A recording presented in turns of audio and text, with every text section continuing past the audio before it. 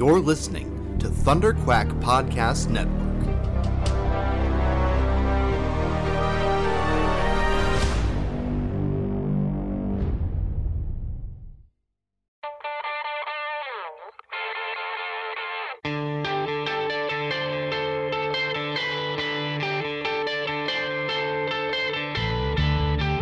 Hi, this is Jim Salicrup, and you're listening to the Epic Marvel Podcast.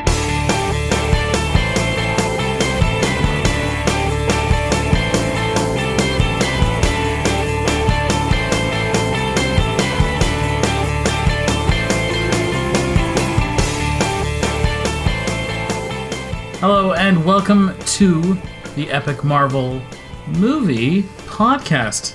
I am Steve Ferguson. And I am Douglas Ferguson. Hey, Doug. How's it going? Well, yeah, I guess, what was the last one we recorded? It was the Star Trek, yeah. And so I guess I've moved since then. Yeah. As you see, a little bit of a tighter quarters, but you know, it's cozy. We're making it work. Just to put some things in context as to when we're recording, San Diego Comic-Con had just finished up. Oh, right, yeah, just finished. Yeah. And lots of announcements about all these new the next phase of Marvel films. Oh yeah. I didn't even see them all. I saw kind of a lineup of the titles, the title cards, and I heard about Natalie Portman returning as Thor herself. Yeah, which is pretty cool because my understanding was she didn't want anything to do more with working in the Marvel Cinematic Universe. I'm glad they were able to patch that. That's good. That's apparently good. I heard, and I don't know how true this is, but Taika Waititi convinced her himself. So, you know what it was? It was his accent. Of course it was, obviously. He's like, "Hey, how's it going? I was wondering if you wanted to come and be in my movie." She's like, "I can't say no to this. Are you kidding me?" You know, that sounds way more like the guy who plays Flight of Conchord's manager. Oh, yeah, series. I don't remember the character's name, but I remember the actor's Rice Darby. And he's basically that's every New Zealander in my opinion. Whoa, hello. No, or in my when I ever try and whenever I try and emulate the accents, that's what I go for. Or Jermaine, you know, it's either lock this or something like this, and then it's just those are the two. I have nothing in between. Okay, fair enough. Also, WandaVision and What If, which has got me very curious. I'm hoping it's what if Wolverine was in Avengers Endgame, and then we could see the final half hour of Avengers Endgame, and then just have Hugh Jackman in there. Yeah, what if indeed? That'd be awesome. That'd be great. And then you could get away with that because it's just a what if, right? I mean, you can get away with it now that Disney has it. Oh, and Fantastic Four. Hello. Finally, Marvel Studios. Was that announced? Yeah, it's confirmed. I gotta say, though, that one almost has me the most stoked because there just hasn't been a great Fantastic Four movie ever made. The best ones were the 2005 and its sequel. Yeah. And, you know, they weren't, like, amazing. But I also think that they're underrated because people seem to really hate them. And I just think that they're fine. You know, they're okay. Mostly good casting. Yeah, that's true. Mostly good casting. Except for Jessica Alba as Sue Storm because, like, let's just get real. She okay. It's not that I'm against, like, casting out of, like, the initial racial spectrum or whatever. Like, it's just that they tried to make her blonde and she's not. She doesn't look anything like a traditional blonde. She looks very Latina because that's what she is. So why not just have a Latina Sue Storm? Yeah, exactly. Yeah. I mean, it's just like, although you are forgetting, we are, you know, Hollywood's in the last 20 years has been completely short on blonde actresses. There's just none. Yeah, that's true. Yeah, where did they all go? Where did they all go? That huge blonde culling of 2001. The blonde culling. Jenny McCarthy, Pam Anderson, come this way, please. Oh no. Yikes. Dark. Ugh. So, do you know what year it is, Doug? It is the year, okay, are you Currently. asking? Yeah, currently the year that we exist in real life is 2019. Yeah. Yeah. So I think we should cover a contemporary film and comic adaptation. Yeah. Yeah, that's true, actually. If we were recording in 2015, obviously Back to the Future Part 2 would be on the menu. If we're recording in 2005, Transformers the movie. We are, of course, referring to the first animated. Yes, feature. that's true. Yeah. Which, I guess takes place in 2005, and then the live action one takes place the same year that it came out, so 2007. That sounds about right. Yeah. But yeah. Well, let's not bury the lead. Yeah. This week we are covering Blade Runner. So, Blade Runner. Blade Runner has kind of an interesting and varied history. It's based on a 1968 novel by Philip K. Dick, one of my favorite science fiction writers, called Do Androids Dream of Electric Sheep? I do have a question. Yeah. Well, do androids dream of electric sheep? Does it answer the question? The answer, I think, is pretty explicitly no. Oh, they don't? Okay. Yeah. Okay. And I'll kind of explain why. Now, I know it's pretty popular, especially this day and age, to say, I love, Philip K. Dick or whatever, or Philip K. Dick is so influential, blah, blah, blah. I mean, truthfully, I've been watching Altered Carbon, and Altered Carbon is so influenced by certainly a lot of Philip K. Dick works and Harlan Ellison works as well. But I actually truthfully do really like Philip K. Dick stuff. I have a bunch of his books, and I'm not just gonna say, that I sit down and that's all I read is old school science fiction. I actually tried to read a book called The Number of the Beast by Robert Heinlein. Robert Heinlein, who wrote Starship Troopers, and a bunch of other stuff. And I couldn't get through it, legitimately. And some of the ideas were interesting enough, sure. But first off, he couldn't write women worth a damn. First of all, there's two women, and he tries to take different points of view of different characters. Great. And the women can't stop talking about their own bodies and stuff like that. And no, I'm not even joking, right? They're one of them is she's getting a little older, and she's talking about how her breasts aren't quite the way they used to be. And I'm like, come on, He's like, well, they have breasts, right? So they must talk about them all the time. And honestly, there was a leap in logic where there were some people who tried to kill the main characters, and through a process of elimination, somehow they determined that their would-be assassins were extraterrestrials from another dimension, just through logic. Using logic, sitting, how you would sit down and say, well, who's wanting to kill me? Well, it can't be these people because I work with them and they'd have nothing to get, blah, blah, blah. And then the end result was the time-traveling aliens from another dimension. Yeah, that's got to be it. Well, I mean, if you go by Sherlock Holmes, they basically, if they've ruled out every other possibility, that must be the one. and I hear what some of you are saying. I was like, Steve, that sounds awesome. and on a level, yeah, it kind of does. But I couldn't get through the book. It was just too difficult to read. So when I say Philip K. Dick, even now, 50 odd years later, 40, 50 years later, is still very readable and very interesting. I totally mean it. John Wyndham is give and take with me. He's another old school science fiction author. He wrote Day of the Triffids. It's pronounced Triffids? I always thought it was Trifids. You could be right. I mean, but then again, I don't really know. Maybe that's just when I read. That's when I read it. That's how I heard it in my head. That one I told you opened with what is now kind of a trope of a guy waking up in a hospital all alone in an apocalypse sort of scenario. Like Walking Dead and 28 Days Later. Like that. Yeah. Well, it's a great setup. It is. And it opened. I was like, oh, hey, well, but with John Wyndham, even I have some give and take stuff with. But I have never read a Philip K. Dick book where I was just like, this just isn't doing it for me, or it's just kind of silly. Philip K. Dick is really, really interesting stuff. Now, his original source material, Do Androids Dream of Electric Sheep, is very similar in premise to Blade Runner. But let me tell you right now, the Earth of the future in Androids does not look like Earth of the future in Blade Runner. I mean, of the present. Of the present. My apologies. Yeah.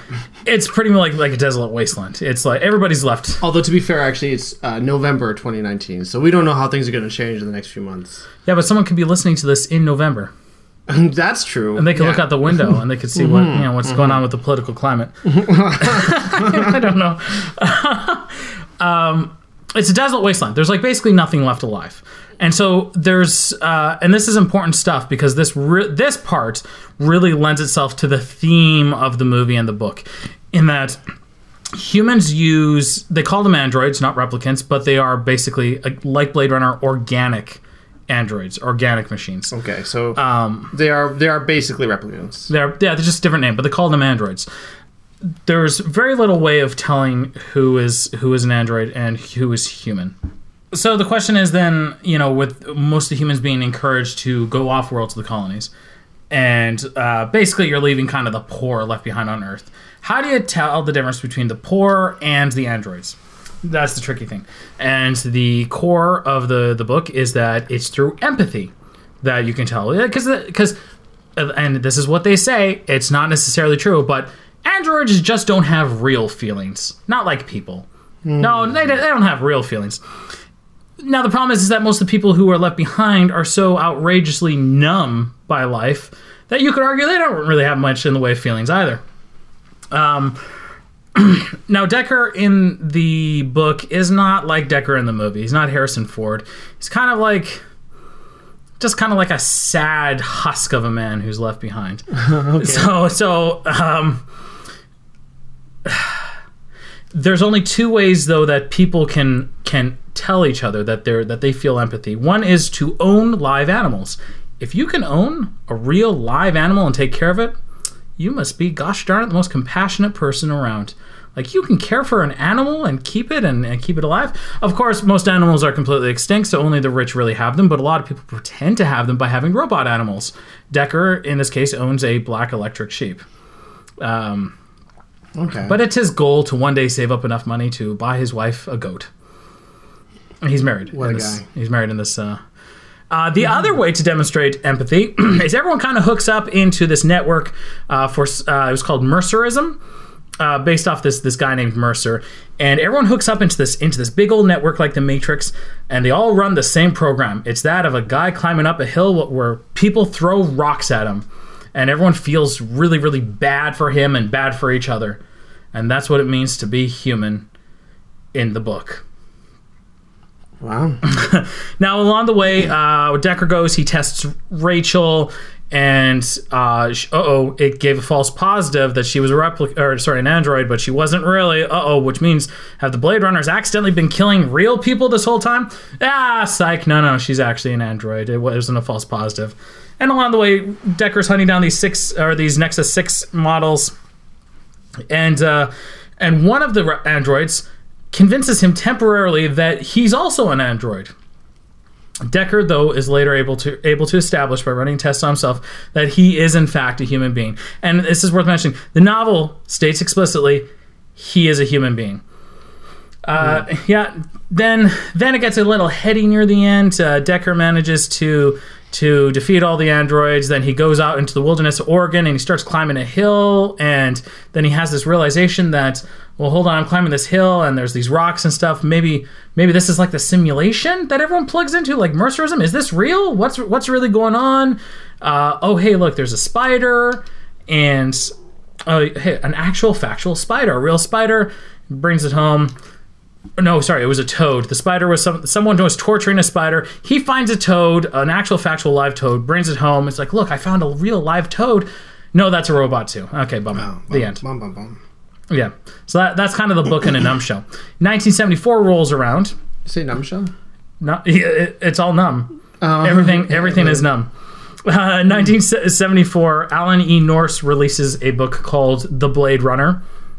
The Blade Runner has to do with the future where medical supplies are in short supply. So there are these smugglers who smuggle and medical supplies to people who need them for a cost, and that has basically nothing to do with anything else as what we're going to be talking about today. But just know that there was a screen treatment that was written. I think I showed you. It looked like it was going to be a movie, but then it didn't. So there were these scripts that were floating around some producers' desks, and one was a treatment for Do Androids Dream of Electric Sheep? Another one was for The Blade Runner, and one of the producers. This must be a very simplified way of explaining it, but one of the producers saw the story but liked the title from the other one. Maybe. I mean, it could be that simple. I mean, to be fair, Blade Runner is a cooler name. It is a cooler name. Yeah. So it's like, well, look, if I'm gonna be putting millions of dollars into this, I want to have the coolest name possible. Yeah, absolutely. Yeah, I get it. Absolutely. Yeah. So we get this movie, 1982. Yes. Good Lord. Which was, looking back, if you look at like some of the movies that were released that year, pretty killer year for cinema. Just off the top of my head, E.T., The Thing, Wrath of Khan, Blade Runner, and that's all that comes to mind at the moment. But I do remember reading a list that was like a lot more awesome films. Yeah, classics, the ones that are still watched and revered today. So, Doug, tell us, Ridley Scott, what was he known for? What had he been doing up to that point? The only big movie I can think of before Blade Runner that Ridley Scott did was Alien. 1979. Yeah, which was, like, that's a good one. Like, that's a real good one. Let's take a quick little peek to what happened between, because Alien was 1979, this was 82. What was he doing in the meantime, if not just working on Blade Runner? If reports are to be believed, torturing his cast and crew. Apparently the cast referred to Blade Runner in production as Blood Runner because Mr. Scott is a bit of a tyrant on set, apparently. Well, it's one of those cases where you know that he always seems so stern. He's a director with a vision who has a lot of pressure on him because he works with movies that cost a lot of money, and he really is like devoted to his vision. Although fans of the Alien franchise may scoff at that, given his recent comments about he'll crank out as many Alien movies as people will let him. Well, the thing is, though, actually, Alien Covenant, this is a tangent, and if this gets cut out, I don't mind, but Alien Covenant I found to be very underrated. Its only big problem was that it was an Alien movie. And if it was its own standalone science fiction film with a little bit more context, it could have been really great. But anyway, that's neither here nor there. Okay, there you go. He was a co-director for Roxy Music's Avalon music video. What? Yeah. I didn't even know that music video needed more than one director. It's just this co-director, so... And then this other thing that I don't know what it is. Some other music video looks like. What else did he do before Alien? Before Alien, The Duelists. He was a TV director beforehand. So he did a lot of these... Z-Cars. Z-Cars was a long-running BBC television series. He only did one episode, but yeah, he did a few episodes. Well, hold on. When was that? Because Z-Cars, so in 65. Z-Cars, coincidentally, was a contemporary of Doctor Who, and they borrowed a lot of cast and crew between the two of them. Okay. Yeah, but it was like a police drama. Well, there you go. But yeah, mostly TV shows through the 60s, so he must have been... Well, no, I guess he's pretty old, so I guess he wasn't like that young. And then The Duelist in 1977, which must have done well enough, or Duelists, plural. The Duelists in 1977, followed up by Alien, which was then followed up by Blade Runner, if we're just going by the feature films. And then after Blade Runner was Legend, which Deckard must have seen at some point during his journeys, because he has this crazy dream about watching Legend. He's like, why did I? Hey, hold on. That's weird because I did watch Legend very recently with my son Andrew, because I told Andrew that it's widely reported, and I don't know the accuracy of this, but it's widely reported that Miyamoto, creator of Legend of Zelda, took inspiration from Legend. And I told Andrew, I said, inspiration, it's a very superficial thing. It's not like very detailed. And he had a heart. I kind of had to point some things out, but I mean, it's possible, but the parallel. It's not parallels. There's some things that kind of seem like they could be references. It's not. It's not obvious. Yeah. Other than the guy, Tom Cruise, and that one looks a little bit like Link. Yeah. Some of the fairy stuff too. But I don't know. That's the thing, right? No, I hear you. Now, Blade Runner. Why don't you walk us through the plot in a numbshell, as they say? Yeah. Well. Basically, there are originally 6 replicants who made an escape to head to Earth. However, 2 of them didn't make it when they initially tried to break into Tyrell Industries. It was a fence, right? It was an electric fence? Something like that. 2 of them got fried. And so they're trying to infiltrate it in a different way. And Leon, one of the replicants, tried to infiltrate by becoming an employee there. But then because of the alert of the replicants escaping, all the employees are going through checks to see if they're replicants. Of course, they don't know that's what the questionnaire is about. There isn't a question on there going, "Are you a replicant?" And they're like, Leon might be dumb enough to check yes on that. Well, I mean, just like when you're filling out immigration papers, it's like, "Are you a known terrorist?" It's like, no. That'll fool them. Truthfully, as an aside, I like that they are all different kinds of replicants. They're not all soldiers. Leon was a laborer. Pris was she was a pleasure model. Yeah. And it was Roy and Zia. Zora, thank you. Yeah. Zora, she was an assassin, if I recall, and Roy was a frontline troop. Yeah. So I like that dynamic because from the get-go, they're just not like a bunch of renegade, soldiers or whatever. Yeah. It brings a dynamic of varying degrees of competency, varying degrees of skill, but they have the same agenda. Mm-hmm. And they form a connection. They legitimately form a connection. And I liked that decision. They are unified through their mortality, as it were. And anyways, Leon botches the test up because he sucks at it. And so instead of, actually, don't worry, Steve, he keeps his cool. Yeah, right. He keeps his cool. Anyways, he blows the guy away with a gun. And that basically alerts the police enough that they bring in Deckard, who is played by Harrison Ford in the film, and he is a retired Blade Runner, so he doesn't want to have anything to do with this dirty business anymore. It is too emotionally taxing. He gives him the shakes. He's already an alcoholic. Mm-hmm. But would you believe he doesn't have a choice? He's got to hunt down these 4 he's got to hunt down these 4 replicants regardless. The sad thing is that he's not old. Deckard isn't old. No, this is before Return of the Jedi, Harrison Ford. Right? Yeah. And you're right. No, he had to retire. Even though on the surface he agrees with basically the doctrine of the day, and that these are basically just machines. They don't even call them killing; they call them retirement when you're putting one down.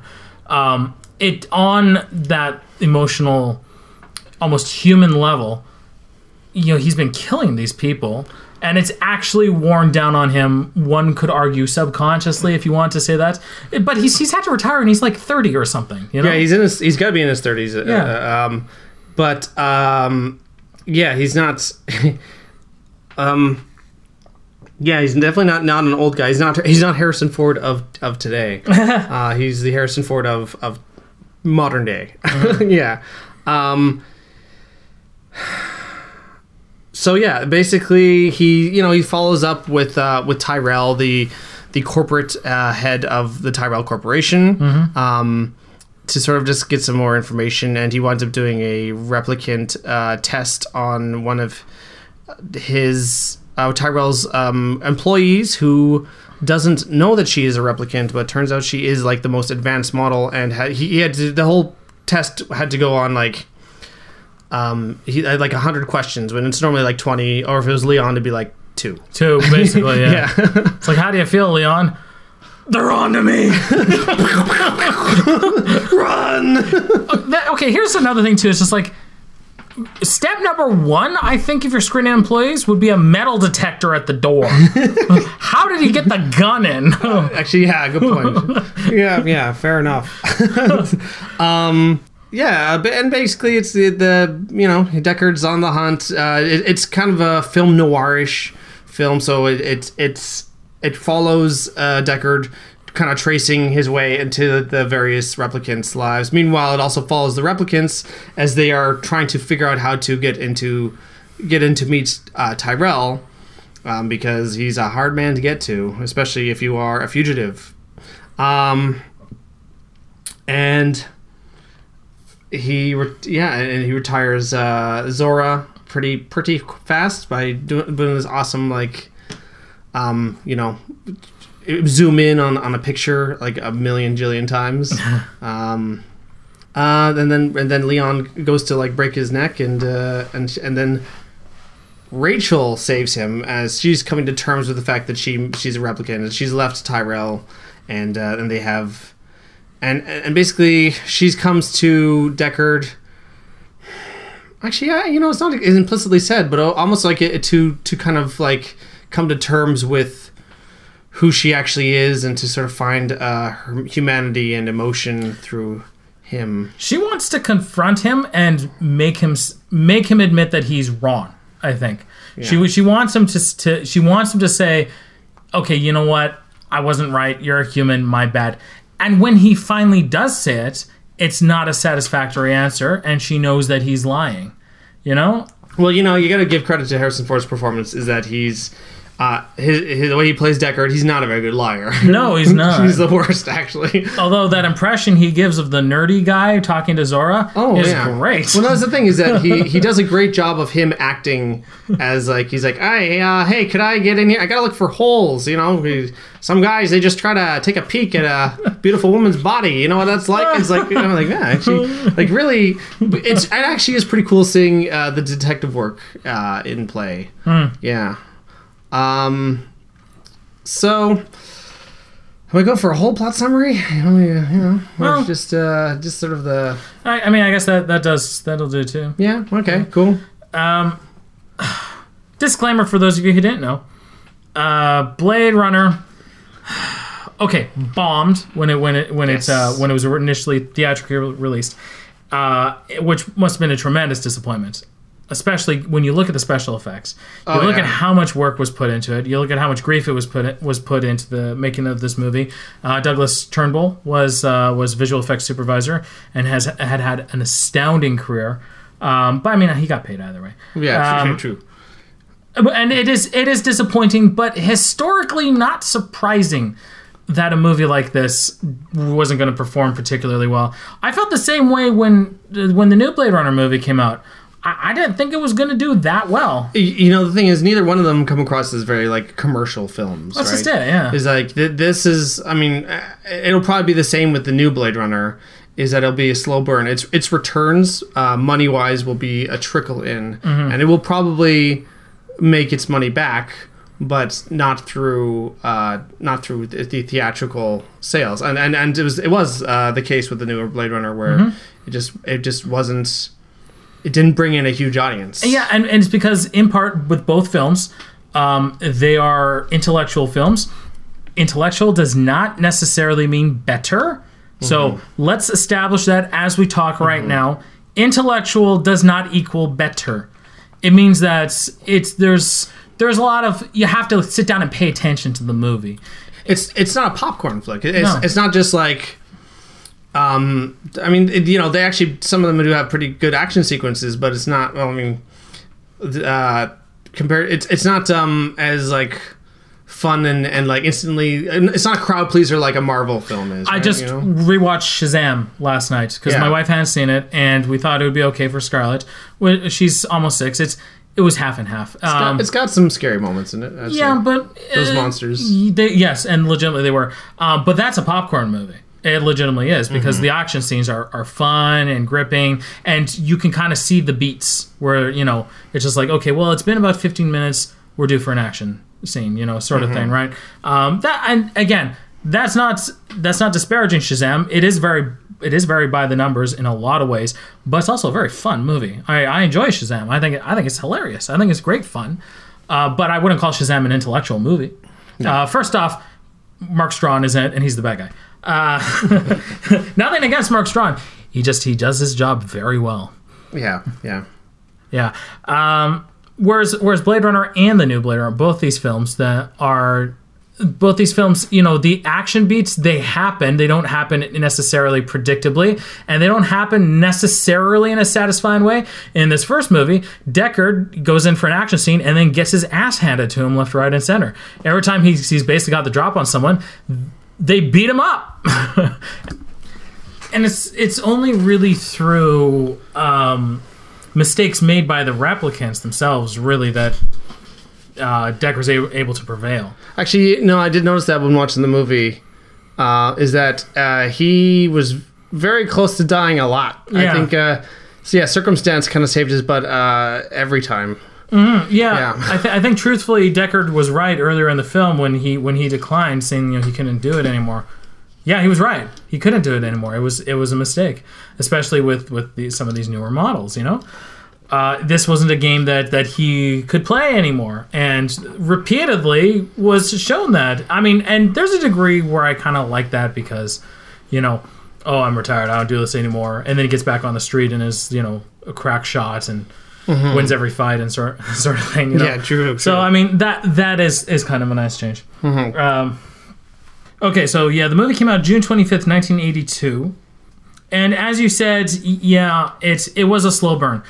But I want to say the 90s, because it was right around the time when I saw it for the first time. So I might even say like late 90s, 2000. Then the movie had gained enough of a cult following, enough notoriety that the director's cut was released. Yes. The first thing the director's cut did was take out the narration. Well, they never wanted the narration in the first place. Mm-hmm. The studio said that the movie was too hard to follow, and there was too much silence and not enough going on, and the ending was too gloomy and or unresolved. So they filled in an ending with like a mountainscape. It's just like stock footage or something like that. It was from The Shining. Oh, the footage was from The Shining. Yeah, for the drive up to the hotel. Oh, okay, yeah. All right. So, well, there you go. So yeah, and then a narration over it about like, well, we went up north. Some people say that Harrison Ford purposely did a bad job at narrating because he didn't want to do it. I think that's a lot of people kind of, because it was a job. Yeah. So at the end of the day, Deckard was kind of a stoic fellow, right? Yeah. And also, I can't really say because I actually haven't seen the original theatrical cut. It's so hard to find these days. Yeah. And I think that's by design. Yeah. The director's cut I have seen, and then the final cut I have seen. And hey, we were fortunate, if I recall, to watch the final cut in theaters. Yeah, we were. At the old Granville 7. Yeah. I saw it twice, actually. Oh, cool. In theaters. I'll also mention that there is a worrisome line. There's a few, but there is a definite worrisome line in the theatrical narration where Deckard says he doesn't know why Roy spared him. I think it's fairly obvious why Roy spared him. At the very end, Roy says, living in fear, now you know what it's like to be a slave. And then, because he rescues Deckard at the very, very end, as opposed to hunting him down and trying to kill him. There were lots of instances when Roy actually could have killed him. He was just playing with him to inspire fear in him. And the motivation was that so someone would remember him at the end. And I think it's pretty clear so that he could finish. Thematically, it was for Deckard to finish fully empathizing with the replicants. It was just to show them what it was like to live in their shoes. To show a human, you and I aren't so different. We both fear for our lives. Yeah. Yeah, he could learn to love one. Could he learn to feel like one? And the answer was yes to both. So I saw, anyways. Which also kind of, I almost feel the take on the film where he's a replicant, Deckard is a replicant, almost like devalues that relationship in a way. Let's come back to that because I do want to address that. Okay, cool. Because I know already. I think I'm hearing people screaming at the mics. Okay. Yeah. Or at their speakers, or both mic and speakers. Why not? It depends.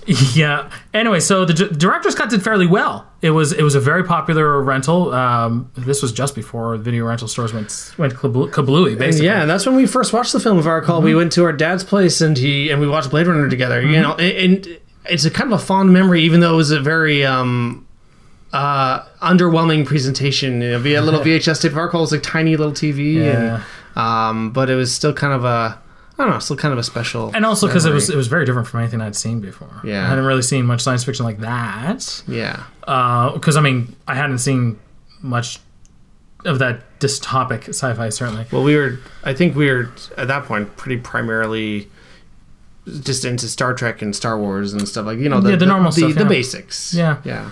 And you wouldn't see this kind of dystopic stuff too much on TV. I mean, I know there was like the Ray Bradbury Theater and stuff like that, but I wasn't watching any of that at the time. I think we were acquainted a little bit with Terminator at that point. Yeah. Which, but that didn't really take place in the dystopic future. It was present day. Yeah. Yeah. And then the final cut came out again. It came out. Oh, geez. Actually, now how long's it been now for the final cut?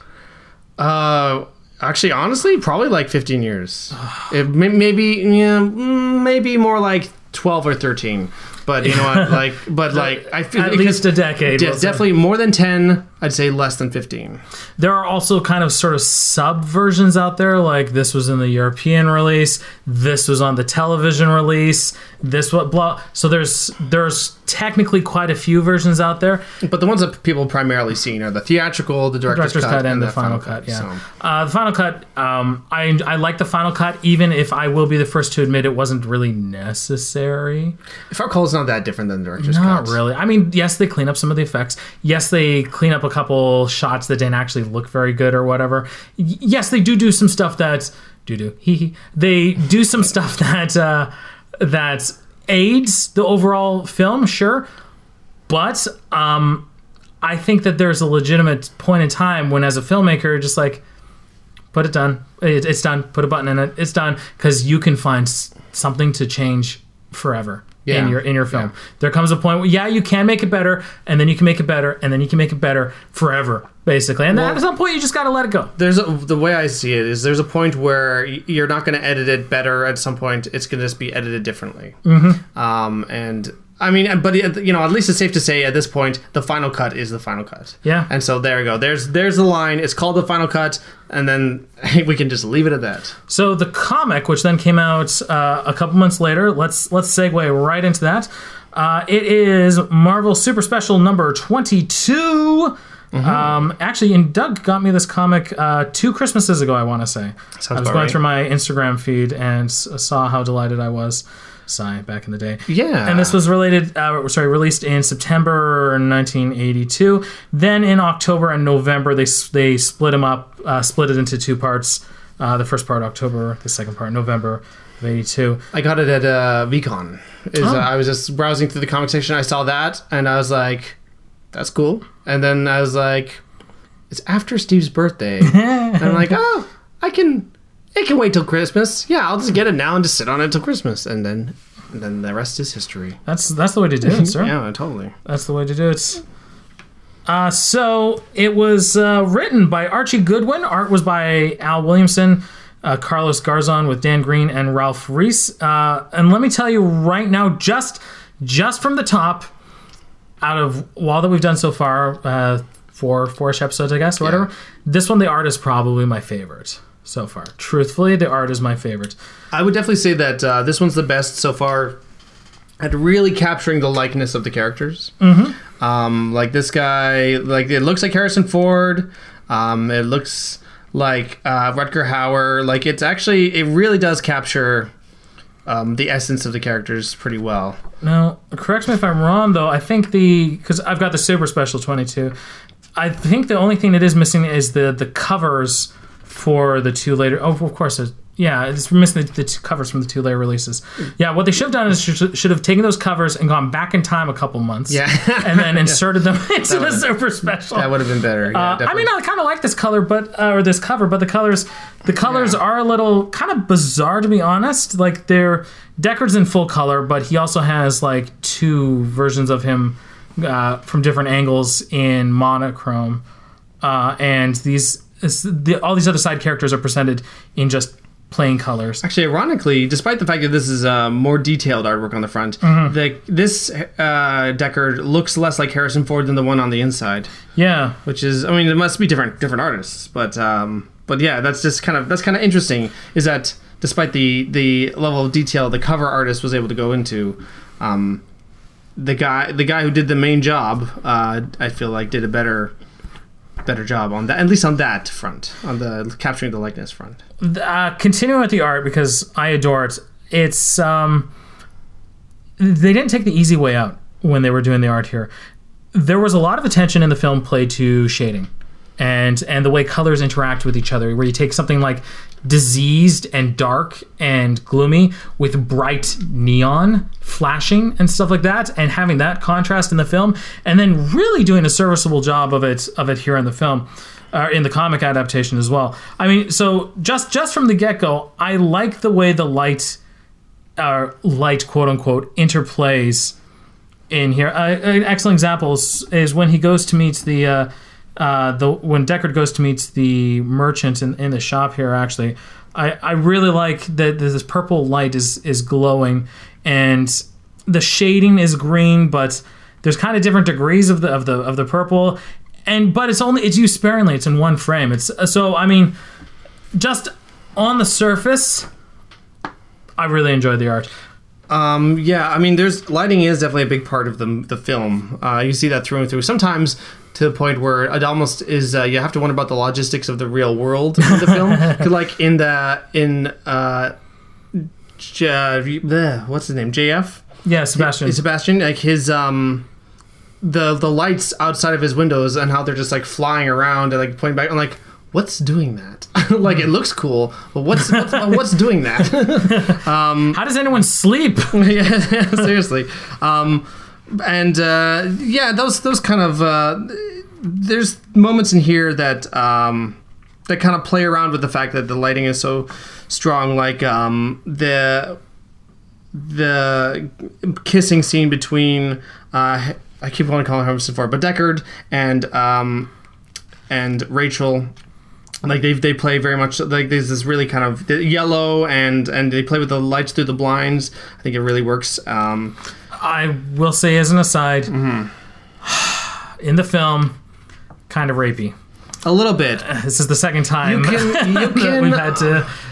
Yeah, I think modern audiences would be very uncomfortable because you have to kind of almost psychoanalyze the scene to see why it's not. But yeah, right. But like you have to go. You have to kind of play around with the idea of like this is something that she actually really does want, but she's so afraid of it that he has to like push her. But at the same time, and you could argue programming. Yeah, and you could argue that she's on the cusp of, like the other replicants, on the cusp of actually embracing emotions, and she hasn't gone there yet, and she's about to, and he's pushing her to him. But there's enough. But there's enough situations where where that kind of behavior and really pushy overt sexuality it's a little creepy. Yeah. And at the very least it's creepy.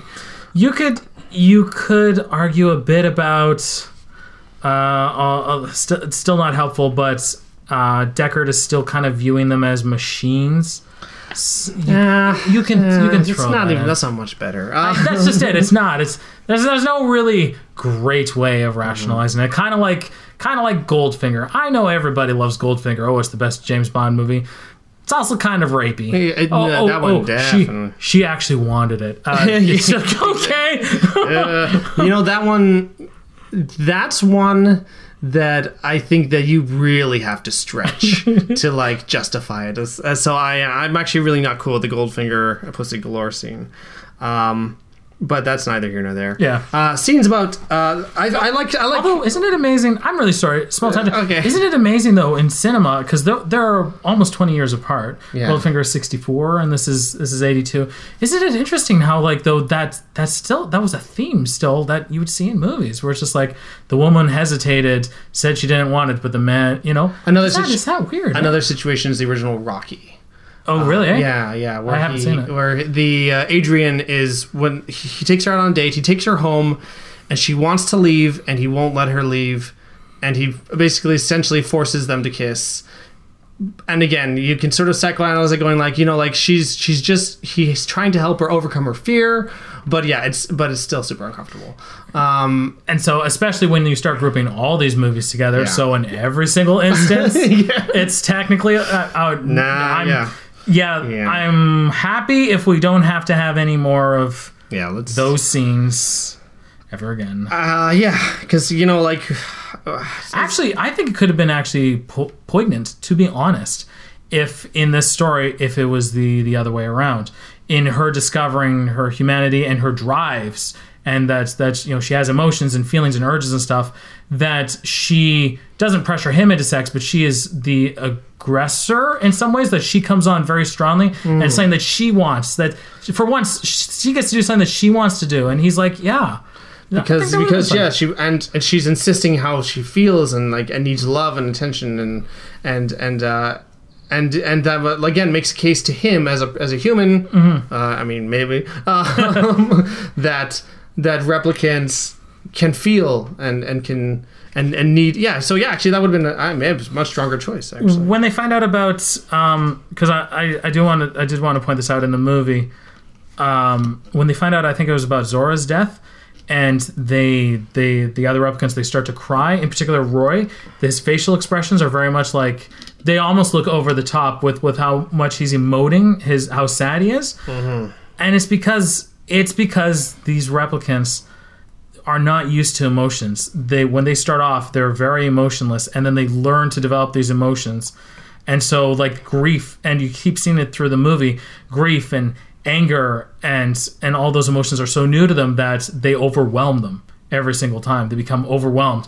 That's why Roy kills both Tyrell and Sebastian. He becomes irrationally overwhelmed by anger because he's just not used to these emotions. One thing on that note is that I like about the comics is that the scenes about the scenes where characters die are drawn or colored in a very particular way. So if you look at Zora's death right here, sharp red, sharp yellow in the background, like very clear. If you go to the death of Tyrell, boom, black on red, or no, red on black, I should say. And it's like this very sharp image. And similarly with Pris, when she's being gunned down, sharp yellow in the back, sort of a pale orange, maybe a light brown. So that's, I think that it just wants to emphasize that I don't know, just like there's this very almost overwhelming when it comes to death, how much it like resonates with the replicants, and just how like sharp these particular scenes are. I don't know, it could be just a way to also to like, for the sake of also censorship within the comics, that it's not too graphically violent, so that it's not like spurts of blood and stuff like that. But then this would be a great way to do it. Why not take a hindrance and turn it into a strength then, right? Yeah, exactly. So you take, so if that is the case, it's just like, we can't certainly be as graphic as the movie and have guts come out and stuff. Why not turn it into something artistic? Now, as far as the plot goes, when I read the comic, I noticed that there wasn't much plot difference. But now you were smart, and you were reading the comic while watching the movie, kind of going. Which, fortunately, Blade Runner is a long enough movie with a lot of that you can afford to do this. I read the comic as a whole yesterday night, and then I watched the movie today, and was just kind of skimming through the comic as the movie was going. And there were some rearrangements, let's say, that were made. And this is interesting because it is stuff that you wouldn't notice unless you were, because it's all the same stuff in here. Yeah, basically, yeah. But there's some things are rearranged. For example, J.F. Sebastian, his the discussion about how old he actually is in the first scene when Pris comes into his home in the comic, but in the movie it's later on, right before Roy comes in. And also, for some reason, in the comic he's 20, in the movie he's 25. So I don't necessarily know why that is, but it is. What was the other one? So this was the most interesting as far as rearrangement goes, but it's the scene right after Deckard kills Zora. It shows Rachel watching him, and then he gets instantly confronted by Leon. Frickin' Leon. Right away. And then she kills Leon, and then he has a conversation with his superior, the chief, I guess, the chief of police. Yeah. This is completely rearranged. The movie, what happens is he kills Zora, then he has a conversation with the chief. And there he's told that he has 4 replicants left to kill, and he's like, no, just 3 replicants left. And he's like, no, you have. There's also Rachel. You have to kill her. She left Tyrell. And then Rachel sees him as he's having that conversation, and then after that conversation with the chief, after he leaves, then he's confronted by Leon, and then she saves him from Leon, and and so it just, things are rearranged, which is, I think it flows a little better in the movie, but it still works here. It doesn't like really disrupt it too much. So that's, I don't know, that was interesting. That was the main change, I would say, that I noticed. Yeah. There was, and the other ones were just pretty minor. Like this scene is when Sebastian brings Roy up to Tyrell. That goes uninterrupted through to Tyrell's death, where in this one they put the scene of actually this is also interesting. This is more significant than maybe I thought, but Tyrell and Sebastian's death is what triggers this phone call to Pris, or to Sebastian's place, but Pris answers. Yeah. Where in this comic adaptation, he just kind of figures it out, and he's already on his way by the time Sebastian and Tyrell are killed. So basically, he was in the film. They just kind of fed him the information. Oh, okay, well, yeah. By the way, here's who died. Blah blah blah. But in the comic adaptation, it's leaning more towards his skills as a detective, figuring it out. And actually, this is something that I don't know if this was a common problem or if it was fixed when it was released as 2 issues. But these 2 pages, and what I'm looking at right now, folks, is it is the scene where Roy kills Tyrell. Yeah. These 2 pages are reversed. This page should be here and this page should be here. Oh yeah, right. Yeah, and I don't know. It was a little confusing. I'm like, what? And then I'm like, oh. Then I read them reversed, and I was like, okay, that makes 100% sense. So I wonder how that happened. Oh, you might be right though. If that's where. Well, they published this first though. So. No. Yeah. Well, that's the thing, is that it was this. May have been a mistake when it was initially published, and then I wonder if they fixed this issue when they republished it. Or conversely, I have a special collector's version that there was a limited print of a dozen comics where a couple pages were out of order, and I just so happened to get one of them. So if anyone wants to buy it off me for, I don't know, what do you think, 25 mil? Yeah. Or it's like one of a kind. It's absolutely. Absolutely. Yeah, there you go. It sounds like a bargain. Cool. Yeah. So anyways, that's the bargain, the best I'd ever had. Yeah. So those are some interesting changes that I couldn't help but notice. So yeah, but again, it's like, if you're paying attention, if you know the movie very, very well, you might notice. But if you've watched the movie and then a little while later you'll read the comic or the other way around, I don't think you'll notice really. Yeah.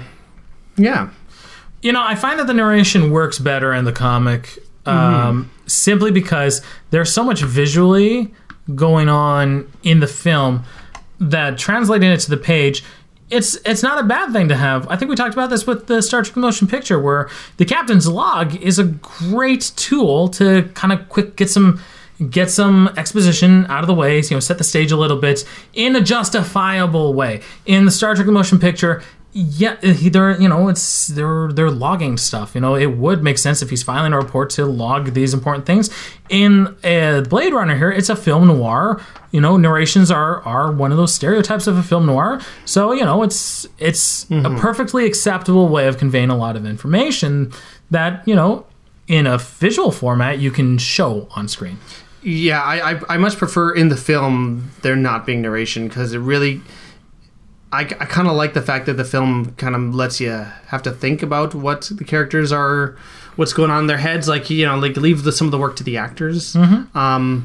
But in the comic sense, the comics typically have a lot of thought bubbles and stuff like that that are sort of help guide the action. Just because you can only, in one frame, you can capture one look of a character, and you can't sort of necessarily see their the transition from one thought to another, or whatever the case may be. So you kind of have to fill in the gaps with thought bubbles, and so that the narration kind of works for that as well. Right. So, all right, we're gonna grab the bull by the horns here, I think. And the great debate of it is Deckard a replicant.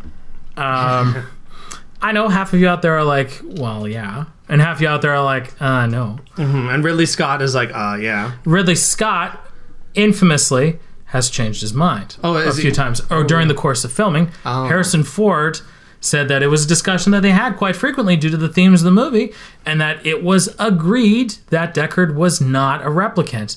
And there were interviews at the time, Deckard is not a replicant. And then Ridley Scott said, well, you know what? Deckard's a replicant. Harrison Ford is still of the opinion that Deckard is not a replicant. He was playing Deckard as a human being. Now, okay, but that's the cast and the crew. But what does the movie itself support? Because likewise, the director of Die Another Day, I don't remember his name, but he was a believer that James Bond is a code name and not an actual character's name. Even though the movie itself doesn't support that, but whatever. We can get into that another time. I've written a whole bunch of articles about it. So what does the movie itself say? If we're going strictly by the movie, so let's ignore the novel, because the novel says explicitly Deckard is human. Explicitly in there. You know what? Let's drop the sequel, Blade Runner 2049. Let's drop that, because that seems to imply that Deckard's a human because he's still alive. And it was a relatively recent thing where replicants had open-ended life expectancies. The open-ended life expectancy for replicant was developed long after supposedly Deckard would have been created. But you know what? You want to drop that? That's okay. We can drop that too. Let's go by the source material. So here's the arguments I've heard for. Whenever the police, there's a couple occasions when the police chief talks about how many replicants escaped, how many are still remaining, how many got killed on the fence or whatever, and there's an inconsistency between numbers that always seemed to imply that there was another replicant out there that the chief kept kind of subtly referring to, that Deckard was just kind of not paying attention to. That's one part. Another argument is the eyes. Anytime there's an artificial being on screen, and I think this is probably the strongest argument, their retinas have a sort of reflective thing that is shown that way, and Deckard displays this reflection when he's speaking with Rachel in his apartment. The other one is Gaff leaving behind the unicorn, which seems to come from Deckard's dreams. How could Gaff know about this unicorn? It's straight out of his dreams, yet he still made the unicorn and left it as a little sign. Oh, I was here, but I spared Rachel and you. Those are the most common arguments that I hear for. Here's my arguments against Deckard being a replicant. Number one, first off, he sucks at his job, big time. That's one of the big ones, is that I feel like if he was a replicant, he would have stood a better chance against the replicants. Yeah. Especially if he's a replicant who's recruited to take down the other replicants. Let's say Deckard replicant was one of them. They take him and whammo, let's wipe his memory and let's put in these false memories and have him go take down those other replicants. Man, you could not have picked a worse one. Yeah, they picked like a bartender replicant, and then they're like, yeah, he'll go up against the soldiers, whatever. The bartender replicant, Deckard, the bartender replicant. So first of all, he's bad. Secondly, he's numb, but the other this is the emotional thing I want to talk about. The thing that has been present ever since the first book. And that these replicants are designed to not really have feelings. They're designed to do a job like a robot and then die after a little while just to get rid of themselves. But unfortunately, they become human. They become more human than human, Tyrell likes to say. They learn the emotions. They feel these emotions, and they are overwhelmed by these emotions. Deckard had the emotions before, and he is suppressing them through alcohol and through basically self-pity. He does have a bunch of pictures. Yes, granted, replicants like to have little mementos and pictures, but so do people. Replicants collect pictures because they are trying to find an emotional connection and learn to have an emotional nostalgic connection. Deckard just has them because he's always kind of had them around.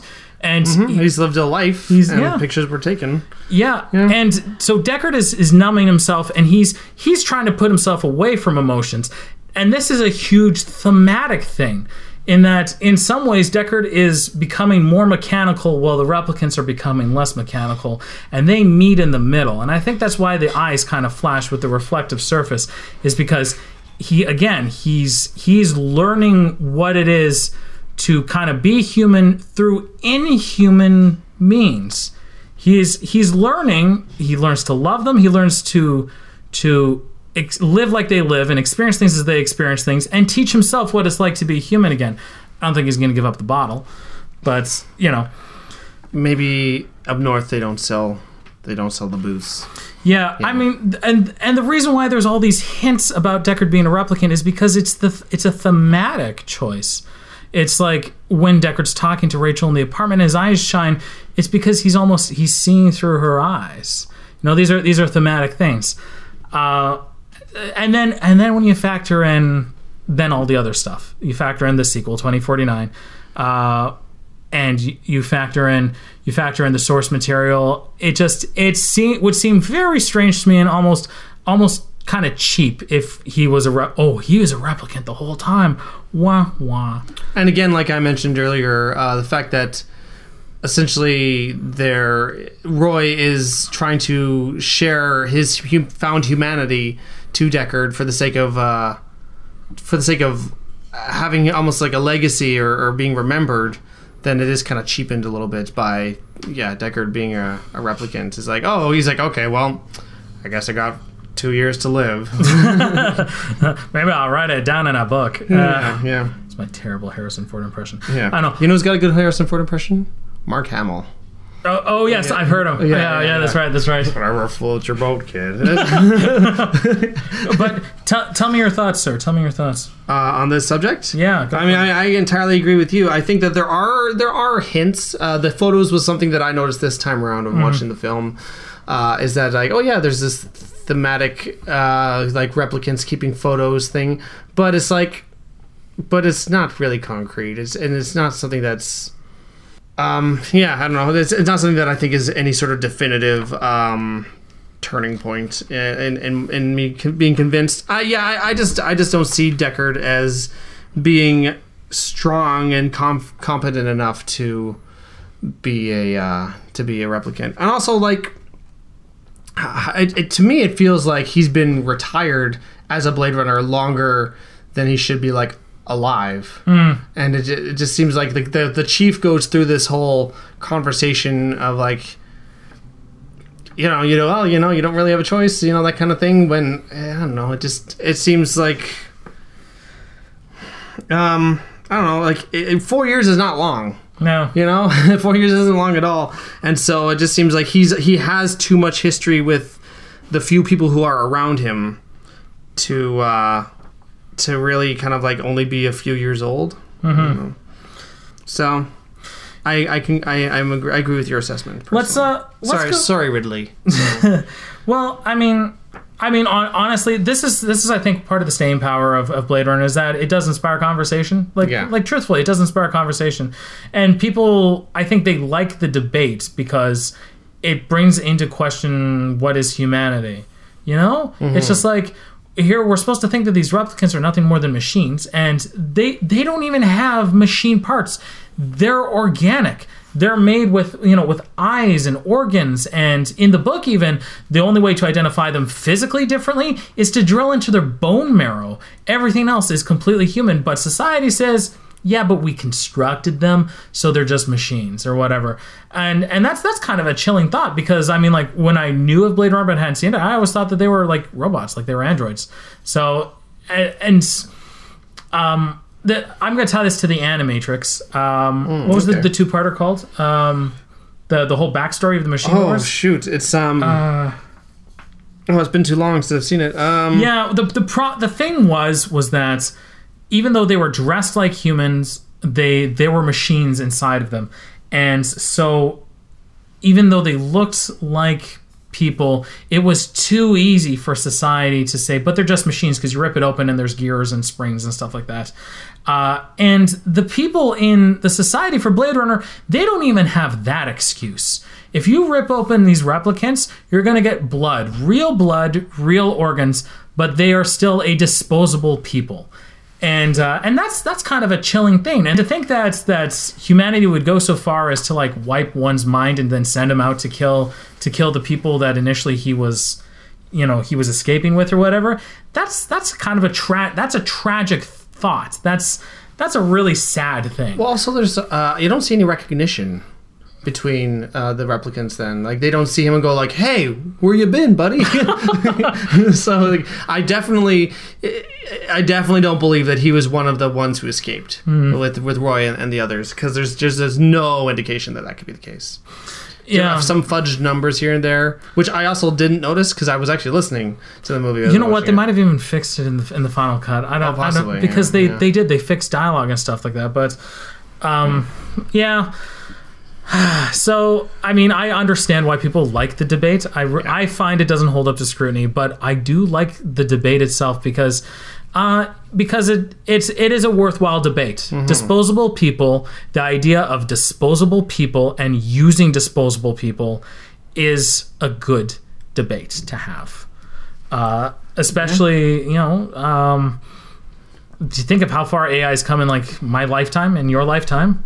Yeah. Scary stuff. That's true. Scary stuff. Yeah. Or even just like a lower class in general, or even like you want to talk about modern topics, nationalism, and how the look of like how these people are on the outside, them trying to like come on the inside. They're trying to get into our country and they're refugees, but we sort of have a level of separation, so we don't like empathize with them. Like this is all like timely stuff. Yeah, it's all relevant stuff. So yeah, I think that it's a perfectly good conversation to have. Can I just give a few criticisms to the comic? Sure. Before we're moving on to comments pretty soon. I was thinking so. Yeah. Just as far as just a few things that some things I liked and some things I didn't. Just little details. There is a scene, just one of the scenes with Rachel. Right here, so there's a scene where she's sitting on this chair, and this is her coming to terms with the fact that she is a replicant, and she says, "I'm not in the business. I am the business."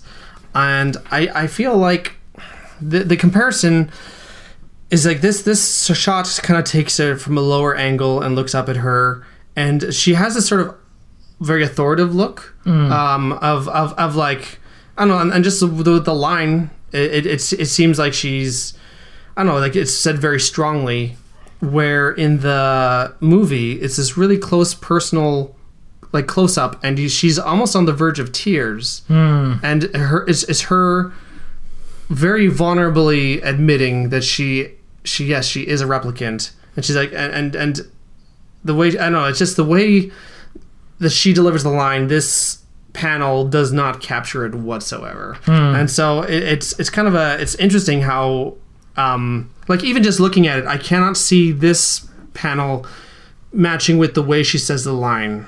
And that's very interesting how just little details like just how it's drawn versus how it's shot can convey something very different, despite the fact that the lines are the same.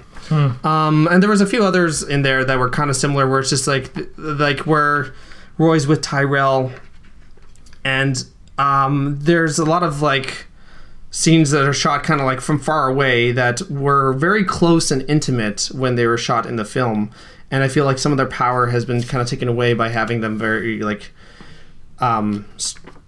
pulled out essentially. But as a positive criticism, there is a line right at the end where it's Gaff who says, "It's a shame she won't last forever, but then again, no one does." And in the film, it's a shame she won't last, but then again, who does?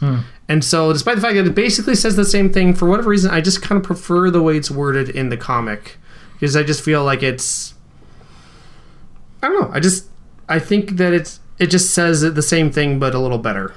Yeah. So, anyways, those are a few little things. Little things. But okay, let's move on. Yeah. So we'll start with Curtis's response. He said, "Okay, so I sat down and watched Blade Runner for the first time. I'm a big sci-fi and 80s movie fan, but for whatever reason, I never got around to watching this one until now. There's a lot to love in this movie for sure. The production design, the concepts, Harrison Ford. I loved the first half thoroughly. However, I felt that it really slowed down once the investigation and character development was over, and the movie just became a big Roadrunner and coyote chase. I think this would have been fine in the 80s, but we've been conditioned these days to expect some sort of twist or big revelation at the end, and this movie didn't deliver. The comic adaptation, on the other hand, is really great. I thought that it would be really rushed since it is only 2 issues, but the movie is quite slow, so 2 issues actually fit quite nicely. The art by Al Williamson and Carlos Garzon is perfect. Williamson is a favorite of mine, and his noir take on this dystopian future works so well. And he had experience drawing Harrison Ford because he drew the Star Wars newspaper strip a few years earlier." Well, there you go. That's why he captured his likeness. He's got Harrison Ford right down. The best part of this adaptation is that the whole thing is told as a story being told by Deckard. Some unimportant scenes are cut out and replaced by Deckard's narration, and it works. It gives the whole thing a noir crime feel.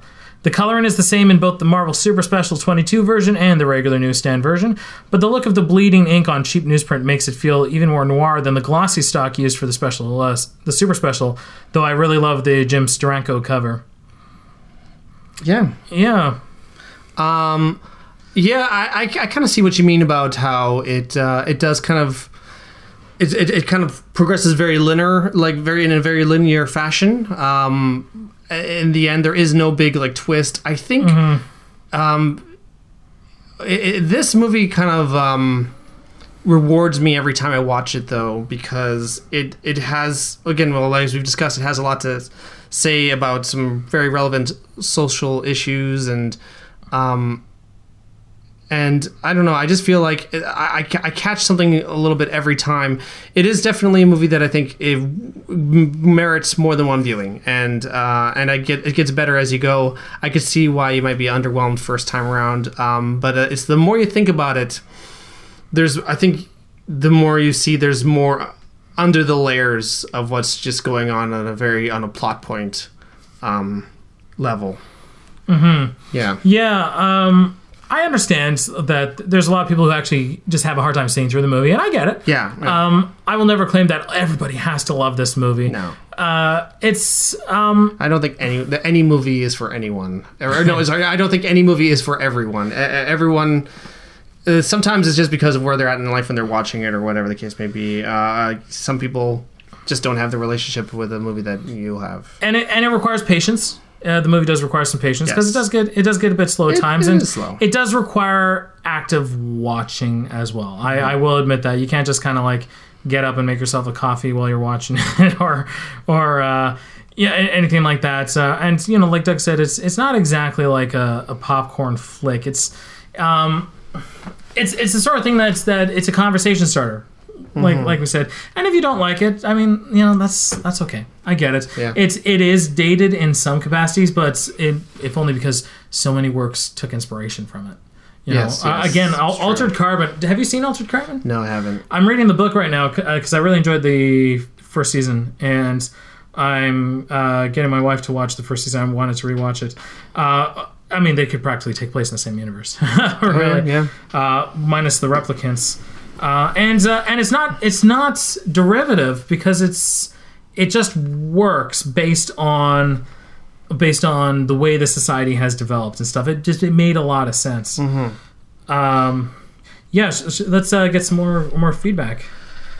Josh Morrow says, I have a bit of a strange history with Blade Runner. I watched it for a science fiction class when I was an undergrad, and I liked it well enough. But recently I watched Blade Runner 2049. It completely blew me away on nearly every level. I got so into it that I went back and rewatched Blade Runner and fell in love with it too. So I've been going deep into the world of the movies and patiently, or not so patiently, waiting for the upcoming anime and the new comic series. I haven't read the adaptation, but considering how Blade Runner is one of my newer obsessions, I'm definitely interested in checking it out in the near future. You know, it would be interesting to see this anime because I've always felt like the Blade Runner universe, especially since so much happens that you don't see, stuff like that what Roy Batty saw. Yeah. We haven't seen any of the off-world colonies. Yeah, we have no idea what's going on. This is just like this sort of sliver of this universe that seems very well developed in somebody's mind. Did you see the shorts that were connected to Blade Runner 2049? No, I don't think I did. Oh, okay, because one of them is animated, and that was what caused that great blackout. One of them also dealt with Batista's character and the lead up to him being ratted out. Okay. No, there's a few, and they're pretty good. Cool, yeah, I'd be interested. Guest directors. I remember. I love like alternate content stuff, as we mentioned, the Animatrix and stuff like that. Like there was one for Chronicles of Riddick. They had Dark Fury, I think it was called. I like that too, actually. Yeah. Actually, I may have liked that better than the Chronicles of Riddick. Chris Marshall says it's a good 2-issue comic, but it really rushes the story. I think the novel adaptation of Do Androids Dream of Electric Sheep from Boom 2015 is better. Interesting. The novel adaptation of Do Androids Dream of Electric Sheep from Boom. I'm curious about that because, like I said, I've read the book, so I'm curious about that. I'm thinking of looking that up. All right, Paul David H.J. I think that's how you'd say it. Yeah, okay.